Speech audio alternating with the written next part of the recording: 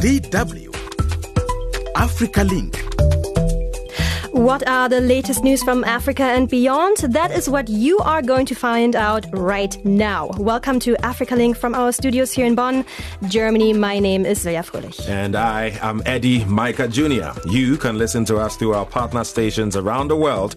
And of course, live on our Facebook page, that's DW Africa. Leave us a message there. Coming up on the program, Kenya's parliament has approved the proposed deployment of its police to Haiti, despite ongoing court challenges. With Parliament having approved it now, I believe that it gives it a bit of approval which should meet a constitutional threshold. Also on the show, young African leaders are converging in Cameroon to discuss the funding for climate action. If we have drought, it's extreme. If we have rain, it's also on the extreme side. So on the flooding side, our houses, most of them are temporary. So they end up being swept. The details coming up after the world news in brief. DW News. I'm Crispin Mwakideo with DW Africalink News. The United Nations High Commissioner for Human Rights, Volker Turk, said there have been extremely serious allegations of multiple and profound breaches of international humanitarian law in the Israel-Hamas war. Turk made the remarks as Israel's raid of Gaza's largest hospital, Al-Shifa, continued for a second day. DW correspondent Tanya Kramer joins us from Jerusalem, where she reports about the rising humanitarian toll of the war. The Gaza Strip is a very narrow place. I mean, it's called the Gaza Strip, and there's not much space. So people have been moving about an estimated number of 1.5 million people out of the 2.2 million people approximately that live in the Gaza Strip. They are on the move. They have been displaced from the north to the south. Some people are still also in the north. And there's simply no space for them to move around. And we've seen already that the humanitarian situation also in the south is very difficult with the basic necessities that are barely available for them. U.S. President Joe Biden is hosting Asian Pacific leaders at a global forum in San Francisco.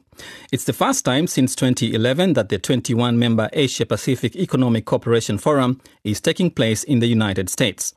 The meeting comes after Biden held talks with Chinese President Xi Jinping against a backdrop of economic and military tensions with China. The APEC conference will address, among other issues, the global turmoil from the wars in Israel and Ukraine. A Russian court on Thursday found artist and musician Alexandra Skochelenko guilty of knowingly spreading fake news about Russia's army behavior in Ukraine. The court sentenced Skochelenko to 7 years in a prison colony. The 33-year-old replaced price tags in a supermarket in her native St. Petersburg with small pieces of paper urging an end to Russia's war in Ukraine and criticizing the authorities. You're listening to DW Africalink News from Bonn, Germany. South Africa has referred Israel to the International Criminal Court over its actions in the Israel-Hamas war in Gaza.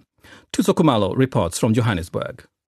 Speaking to the media in Doha during the state visit to Qatar, South African President Cyril Ramaphosa accused Israel of targeting hospitals and children in its ongoing bombardment of Gaza. We believe that war crimes are being committed there. We condemn the actions that are now currently underway and believe that they warrant investigation by the ICC. Israel denies targeting civilians and instead says Hamas militants are using hospitals as command centers. And finally, the Kenyan Parliament on Thursday approved the deployment of 1,000 police officers to Haiti to help deal with rising gang violence in the Caribbean nation. The High Court in Nairobi blocked the planned deployment in October. But Kenya insists it would only deploy the officers to Haiti if the UN pays for funding and equipment. Gangs across Haiti have continued to grow more powerful since the July 2021 assassination of President Jovenel Moise. For more news and information, visit dw.com. I'm Crispin Mwakideo. Thank you, Crispin Mwakideo, for the news. Thank you guys for tuning in to the program. This is DW's Africalink with me, Eddie Micah Jr. And I'm Silja Fröhlich. Welcome to you on our Facebook page, DW Africa. We welcome your comments on the stories we're covering. And there's David Nchamba saying hello, and Juje One Way listening from Liberia. And we are starting with the top story of the day. Kenyan lawmakers today approved the government's plan to deploy its police to lead a UN-backed multinational mission to Haiti to restore peace and security to the gang-plagued Caribbean nation. Yeah, the UN Security Council gave the go-ahead. That was in early October for the Kenya-led mission to help the overwhelmed Haitian police battle rampant gang violence. But Kenya's involvement has been criticized at home, and the government is currently barred from deploying any police to Haiti due to an ongoing court challenge to its plans. So what are Kenyans on the ground saying? We are sending our police officers. Our police officers, they are trained to handle things such as maandamano, riots, you see. But in Haiti is a gang-related country. You just can't put our police officers there. Even if you get the funding from whatever bodies they say UN, yes, you get the funding from UN, but can't the UN for skipping force go there? If we do manage, that will put us on a limelight, right? But why do we prefer the funding than the blood being shed? Yes, we know our economy is bad and all, but why do we have to sacrifice our own just for the money? We are not the only country obligated. I don't think the gangs that we are going to face in Haiti are the same gangs that we have in Kenya. Like, we don't even have the proper training or the experience dealing with highly militarized gangs. It is closer to the US than it's closer to Kenya. So it's a purely government interest, a government that is looking for handouts from the American government. So they will do the dirty work for the American government. Those were the voices of some Kenyans telling us what they think of the approval. Yeah, now what raises questions now, though, Zilia, is that the Nairobi High Court is currently considering a petition brought by opposition politician Ikuru Okut, who argued that the mission was unconstitutional as it was not backed by any law or treaty. The government has said it is ready to provide up to 1,000 personnel and vowed that preparations for the mission will continue despite the court challenge. Ahead of the latest hearing, Okut criticized Parliament for proceeding with the vote, accusing lawmakers of disobeying the court order. But are they? Can the government actually proceed with the deployment despite the ongoing court challenges? This is what I asked political expert and lawyer Martin Olo. We've seen that the government has tried to do two things. One, to commit itself to international partners that it can partner with them on matters of security in Haiti. So that's a commitment government has made. But the second bit is that government has gone to Parliament to seek Parliament's approval for Parliament to allow government to deploy security. But there is also a ongoing court process that the government is aware of. But I think, to me, the two issues are very important. One, that the government has committed itself to the international community, but also it has sought the authority of Parliament. I think with the authority of Parliament, which has now been given, there should be fewer challenges to government's action. Indeed, the courts may as well agree that with the Parliament's approval, the matter is now out of their own hands. So are you basically saying the government is overwriting the law? Because from what I understand, the deployment of police right now would be unconstitutional. I believe that if we did not have this second step of getting Parliament's approval, then that would have been something to support that position. But with Parliament having approved it now, I believe that it gives it a bit of approval which should meet a constitutional threshold. The other argument was whether the National Police Service was the kind of security service that was contemplated in the Constitution. And I think that's an argument that can go either way. What is important here is that the executive hasn't acted on their own. They have at least sought the approval of the legislature. And I think that's a very important political and constitutional step. What we are dealing with here is to test the executive's resolve and perhaps actions.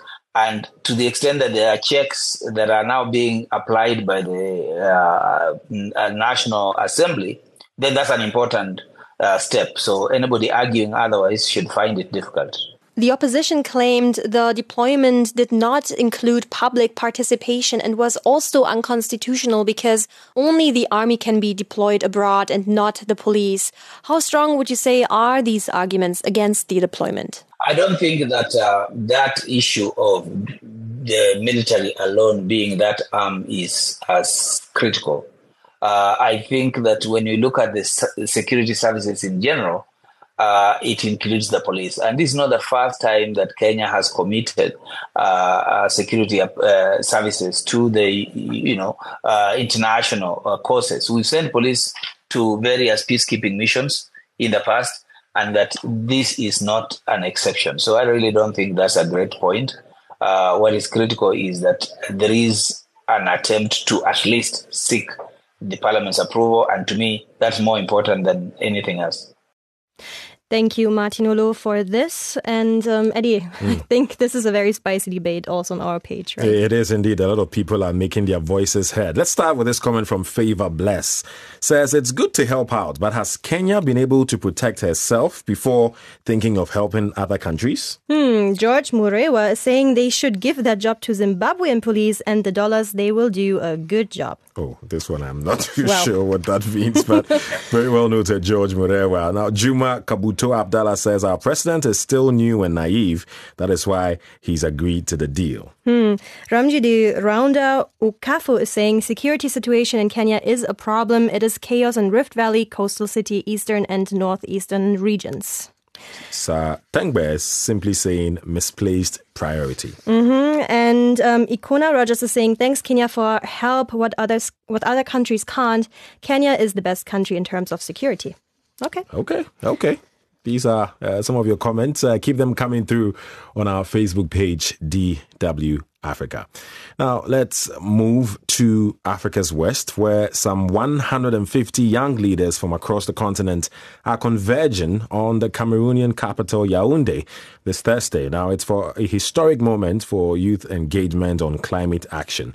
The inaugural Youth Forum on Adaptation Finance in Africa, YOFAFA 2023 for short. During the two-day conference in prelude to the 28th UN Climate Change Conference, COP28, the young people will discuss and advocate for increased funding for climate resilience with a call on the international community to commit to more than doubling adaptations finance in Africa, according to organizers. Kilian Ngala has more on this. We have to hear those at the back. What do we want? Climate finance? Climate finance. Financing adaptation projects in Africa has become a major priority for Africa's youth. And that priority is based on the devastation climate change is causing on the continent, and for which people must adapt in order to survive. Kenyan climate activist Shampi Anna paints a disturbing picture of what a changing climate has done to her community. We have had 6 failed rainy seasons, and this means that every year pastoralists have been losing their cattle, which is their means of livelihood. And even worse, from the north, they're going down into communities that are farmer, which in turn brings the interclash of these communities because they're fighting for the resources. Anytime the rain comes, I don't know, for some reason, it comes so heavy and it's always flooding. So if we have drought, it's extreme. If we have rain, it's also on the extreme side. So on the flooding side, our houses, most of them are temporary. So they end up being swept. She says there is a need to come up with projects to enable communities to adapt. In Cameroon, Mbonkimbi of the African Coalition for Sustainable Energy and Access has been working with farming communities to adapt to the realities of unpredictable rains and deteriorating soils. We teach farmers how to produce their own biofertilizer and biospray, use them correctly on their farms, follow up, because biofertilizer has many chemicals that will help the soil and consequently help their crops. The result last year was very good for the pilot phase of the program. We're going to go into the next phase, but one of the problems we have is finances. Finance seems to be at the core of adaptation projects in Africa. Jamshi Augustine is the executive director of the Africa Coalition for Sustainable Energy and Access. Following the adaptation gap report that was published a few weeks ago, the current adaptation finance gap is now estimated at 194 to 366 billion per year. He says Africa needs nearly $53 billion annually up to 2030 to deal with its climate adaptation challenges. Yet, the continent received only $11.4 billion between 2019 and 2020 for that purpose, even as 11 African countries spent 5 times more to cope with a changing climate than they spent on healthcare. The youths gathered in Yaoundé says COP28 should substantially increase adaptation finance for a continent least responsible for climate change, but most affected by it. Lingala with this report from Cameroon. You know what excites me with this? When young people across the continent are able to come together and say, this is something that is dear to our hearts, we want to push for it, right? And there's so many things that come into play here. We also reported earlier within the week, or we had another climate story earlier, where African countries are the ones suffering the most from climate change, right? But you know, those countries that are polluting more, or you know, the main reasons behind climate change are doing less, right? Exactly. And so we really have to constantly remind them, hey, you made these promises. We need that sort of financial support to help us, you know, get on track. So I'm really excited with this one. Yeah, absolutely. And I mean, it's in the hands of the youth, really, right? Yeah. So it's important that the young people are coming together, that they're raising their voice, they're making like their demands to the leaders out there. And as our colleague Kiliangala said, as you have just mentioned again, like African countries are the ones to suffer most, but like they actually add the least when it comes to gas emissions. Great. Power to the people. Let us know your thoughts on our Facebook page, DW Africa. If you just joined us, this is DW's Africalink program, and I am Eddie Micah Jr. And my name is Leah Fröhlich. Remember to connect with us on Facebook at DW Africa. Like and follow the page, of course, and comment on the stories we are covering. We would like to hear your opinion. Yeah. Coming up in the next few minutes, an outbreak of anthrax in Zambia has affected hundreds of people and killed others. There is already in force restriction of movement of animal and also animal products. Our goal is to make sure that this disease does not spread even to the next district before we even start thinking of other provinces that have not been affected. Okay. But first, let's talk about the Kwacha in Malawi, Eddie. That's the name of the currency used in the country, but there does not seem to be enough to go around due to the recent 44% devaluation of the Malawi Kwacha against the US dollar. You know, they say if you want to see if someone is excited, when they say anything about money, Kwacha, they smile. And I saw you smile, Celia, when you mentioned the word Kwacha. Oh, wow. But unfortunately, as you say, people in the country are not really smiling because this devaluation of the currency has triggered a rise in prices of basic commodities, including fuel and electricity. Malawians are now being forced to dig deeper into their pockets to sustain their livelihoods. Government is being asked to come up with measures that can cushion the impacts of the devaluation. Chimwemwe Padatha has more from Malawi. It is a tough pill to swallow for most Malawians, but some believe the devaluation was long overdue. The 44% devaluation of the local currency against the US dollar has triggered a rise in prices of basic commodities, including fuel and electricity. The coming in of devaluation is like now adding problems on top of problems. The prices will increase. And this has come at a situation where no one was expecting such thing to happen. Consumers Association of Malawi, KAMA, has questioned the central bank's decision, calling it devastating to most consumers. Kama Executive Director John Gabito fears for the lives of Malawians due to the high cost of living. You need to protect the people. You can't just kill people for one bad decision and expect that things are going to work. Are we sure as Malawians that if we devalue and we are going to recover, these things is just going to go away? What mechanisms then have you put in place to caution Malawians? This country is broke now. Human rights bodies have called on the Malawi government to introduce incentives to cushion Malawians to protect ordinary citizens from impacts of the devaluation. Malawi Human Rights Defenders Coalition, HRDC, is worried that the devaluation will inflict severe wounds upon already suffering Malawians. Michael Gaiata is vice chairperson for the HRDC. We would have wanted government to come up with some sort of measures to control pricing. Yes, we are in a liberalized economy, but we are not a completely liberalized economy. And that's why you find that the government, when it comes to agricultural produce, they come up with good prices. We wanted government to use the same approach to ensure that the prices are regulated. Economist Dr. Bechani Cheleni shares contrary views to those of consumer activists. It's long overdue. Whenever you are wrongly pricing your commodities, whatever they are, in this case being the foreign exchange, you do run into the risk of creating distortions, which are a recipe to create a flourishing black market. But as economists, we are saying that if we delay this further, it would have required that we devalue by more than the 44%. On Wednesday night, Malawi President Lazarus Chakwera announced strict expenditure measures after attending IMF's extended credit facility at an amount of $174 million. A season of joyful harvest will come. But that joyful harvest will only come if we put this fresh opportunity for international support coming back to Malawi to good use. This is why, effective immediately, all of my international trips between now and the end of the fiscal year, beginning with my trip to COP28 at the end of this month, are canceled.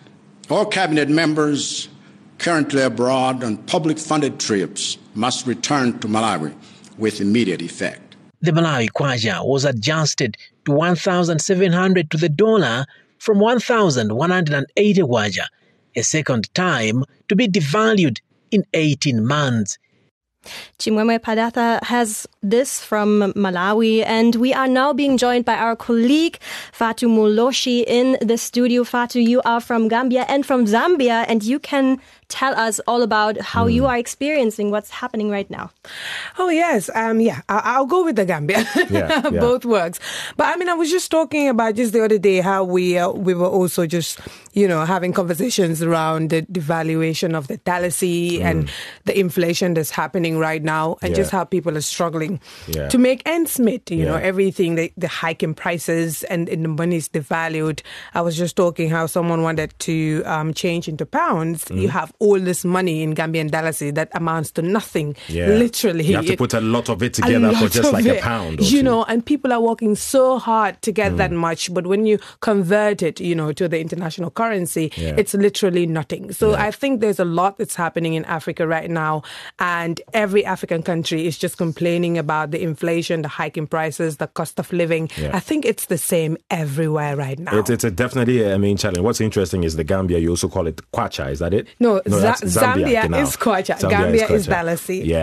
Is there anything key that you feel the government is doing to try to cushion the impact on ordinary citizens? Well, I mean, right now, I can't say anything concrete right now. What I can say is that the government is indeed aware and, all the time, because the people are out there and putting out their concerns. And I'm pretty sure that the government is listening. Back then, before I even came here, it was about how to make sure that they reduce taxation and just how the central bank can come in and deal with these microfinances as well, in terms of how they're lending prices.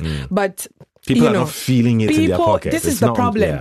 It happens at that macro level or micro level, but when it comes to the everyday person that's going to the market, the everyday person digging into their pockets, this is where the problem is coming in. And so the people continue to cry. Yeah. If you can relate, share your thoughts with us on our Facebook page, DW Africa. That was the very lovely Fatu Moloshi from the Gambia and Zambia. Very rich combination, if you ask me. Thanks for sharing your personal opinion with us. Now, let's move from Malawi to Zambia. Wow, interesting. We're going to Zambia, where you're also from. There's an outbreak, though, of anthrax that has hit 6 of the country's 10 provinces. This has, of course, affected hundreds of people, with some deaths recorded. Health authorities say the disease is contracted through eating anthrax-contaminated meat and from infected people, so it's very contagious. These are some of the ways it's spread in Celia. Authorities are confiscating and destroying hundreds of animals and meat products that do not meet public health guidelines. Glory Mushige, tell us more from the capital, Lusaka. Health experts are going all out to sensitize the public about the dangers of anthrax. Microbiologist Hansen Mumba explains the characteristics of the disease. There is cutaneous anthrax, there is inhalation anthrax, there's also gastrointestinal anthrax. So when you're talking about cutaneous anthrax, this is a type of anthrax that deals with the skin. You begin to develop some kind of ulcers on the skin. And this is not severe, it is not that much dangerous, but when you're talking about inhalation anthrax, this is a type of anthrax that attacks your lungs, okay? You begin to have difficulties in breathing, you begin to have abdominal pain, and several other symptoms. Makozo Chikote, the Minister of Fisheries and Livestock, spoke in Parliament a few days ago about what the government was doing to contain the spread of the disease in Zambia. There is already in force restriction of movement of live animals, and also animal products to any other part of the country. Our goal is to make sure that this disease does not spread even to the next district before we even start thinking of other provinces that have not been affected. Health Minister Sylvia Masevo also told the local media recently that additional measures, including early detection, community engagement, and ongoing monitoring and clinical evaluation of discharged patients, as well as supply of equipment and medicines, are needed.